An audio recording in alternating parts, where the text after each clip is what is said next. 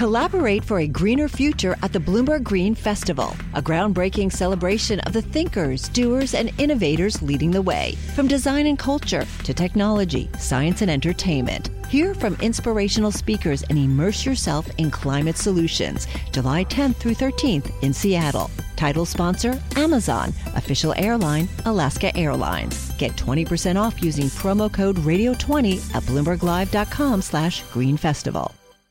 Housing and Urban Development Secretary Ben Carson spoke at President Donald Trump's rally Tuesday night, talking about his experience growing up and telling the crowd that life is too short for people to let differences divide them. Carson's speech isn't raising questions. It's this introduction of him at the rally. Ladies and gentlemen, please welcome the Secretary of the U.S. Department of Housing and Urban Development, Dr. Ben Carson. After that introduction, the tweeting started. Did Carson violate the Hatch Act, which prevents executive branch employees from using their government positions to influence elections?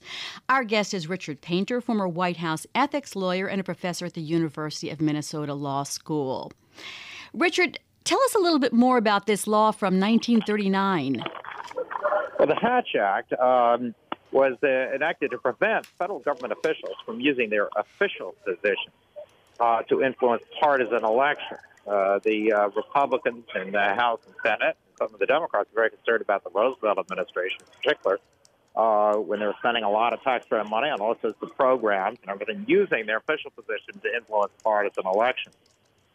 So the Secretary of Health and Human Services, like other federal officials, is prohibited from using his official title at a campaign rally. Whether or not he violated the Hatch Act will turn on whether he authorized or encouraged someone to introduce him using his official title. It was clearly inappropriate for him to be introduced using his official title. The question really is who violated the Hatch Act, whether the person introducing him improperly used it, or whether he knew that was going to happen or encouraged it, in which case he would be in violation. So a HUD spokesman told the Washington Post that Carson did not hear his name before he was cued to go on, and all other references during the event referred to him as Dr. Carson.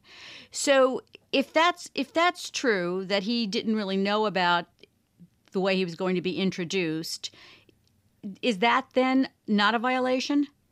Well, I think that he would not have violated the Hatch Act unless he himself used his official title or allowed someone or told someone they could. To avoid this type of thing, however, the executive branch agencies are supposed to communicate with the campaign personnel, people who run a political rally, how important it is that the executive branch official only appear at the rally in his or her personal capacity, that the official title never be used. So apparently that was not done.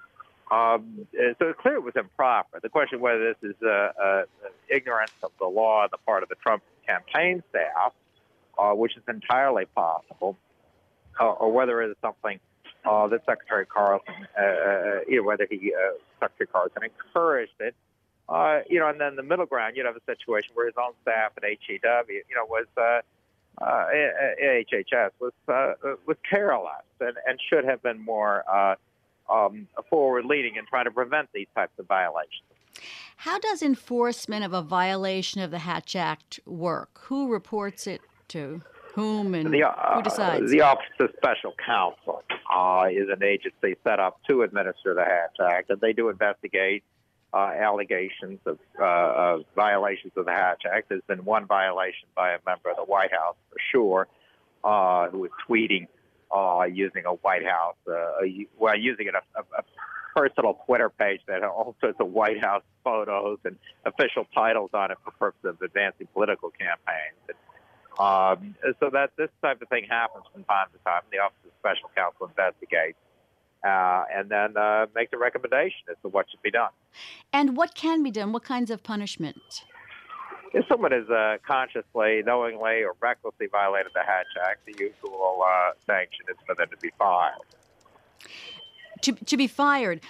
In June, the incident that you were talking about was White House social media director Dan Scavino tweeted a call for the electoral defeat of Republican Representative Justin Amash of Michigan, who was often critical of Trump. He was just reprimanded by the Office of Special Counsel. Well, yes, the Office of Special Counsel cannot make the decision about where to fire somebody. They make a recommendation, and that's up to the president. This White House has had a somewhat lax approach to the ethics issues. They didn't sanction Kellyanne Conway at all with respect to her violation of the ethics rules. That wasn't a violation of the Hatch Act, but she was using her official position to promote Ivanka's clothing, and the Office of Government Ethics made it very clear that was a violation. And they just got a lot of pushback from the White House on that. So at the end of the day, the president decides how strictly he's going to enforce these rules for his staff. And Richard, really, everyone when Ben Carson comes on stage, just about everybody knows he's the HUD secretary. What harm or influence is there really in someone introducing him for about 10 seconds as the HUD secretary?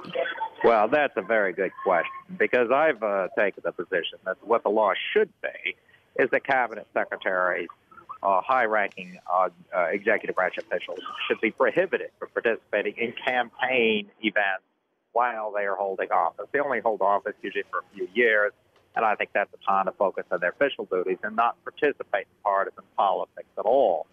At least they shouldn't be going to fundraisers. But that's my view of what the law should be.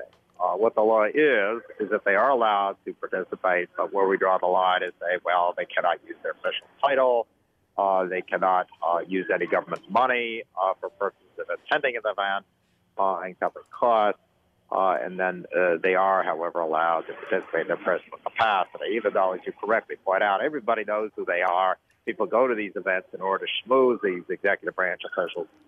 And, I think it encourages the pay-to-play game in politics when we let executive branch officials, such as cabinet secretaries, go to political events. Let me ask you a question that is separate. When President Trump endorses candidates or makes references to candidates in tweets one way or the other, is that a problem, an ethical problem? No, the Hatch Act does not apply to the president and the vice president. It does not apply to the members of Congress. We don't distinguish between their official capacity and their political capacity as we would for the executive branch employees other than the president and the vice president. So presidents have appeared quite frequently being introduced as president, and then they endorse a candidate. That's quite common. So I would expect to see more. That was unusual with President Trump, as of course he's attacking so many members of his own party that I don't know if there will be any Republicans left by the time he's through. But that's a practical problem. Yes, it is. All right. Thanks so much for being on Bloomberg Law. That's Richard Painter, and he is an ethics expert, if I can say that correctly. Thanks so much, Richard, for being on Bloomberg Law, as always. He's a former ethics lawyer at the White House and a professor at the University of Minnesota Law School. The countdown has begun. From May 14th to 16th, 1,000 global leaders will gather in Doha for the Qatar Economic Forum powered by Bloomberg. Join heads of state, influential ministers, and leading CEOs to make new connections, gain unique insights, and uncover valuable opportunities in one of the world's most rapidly rising regions. Request your invite for this exclusive event at QatarEconomicForum.com.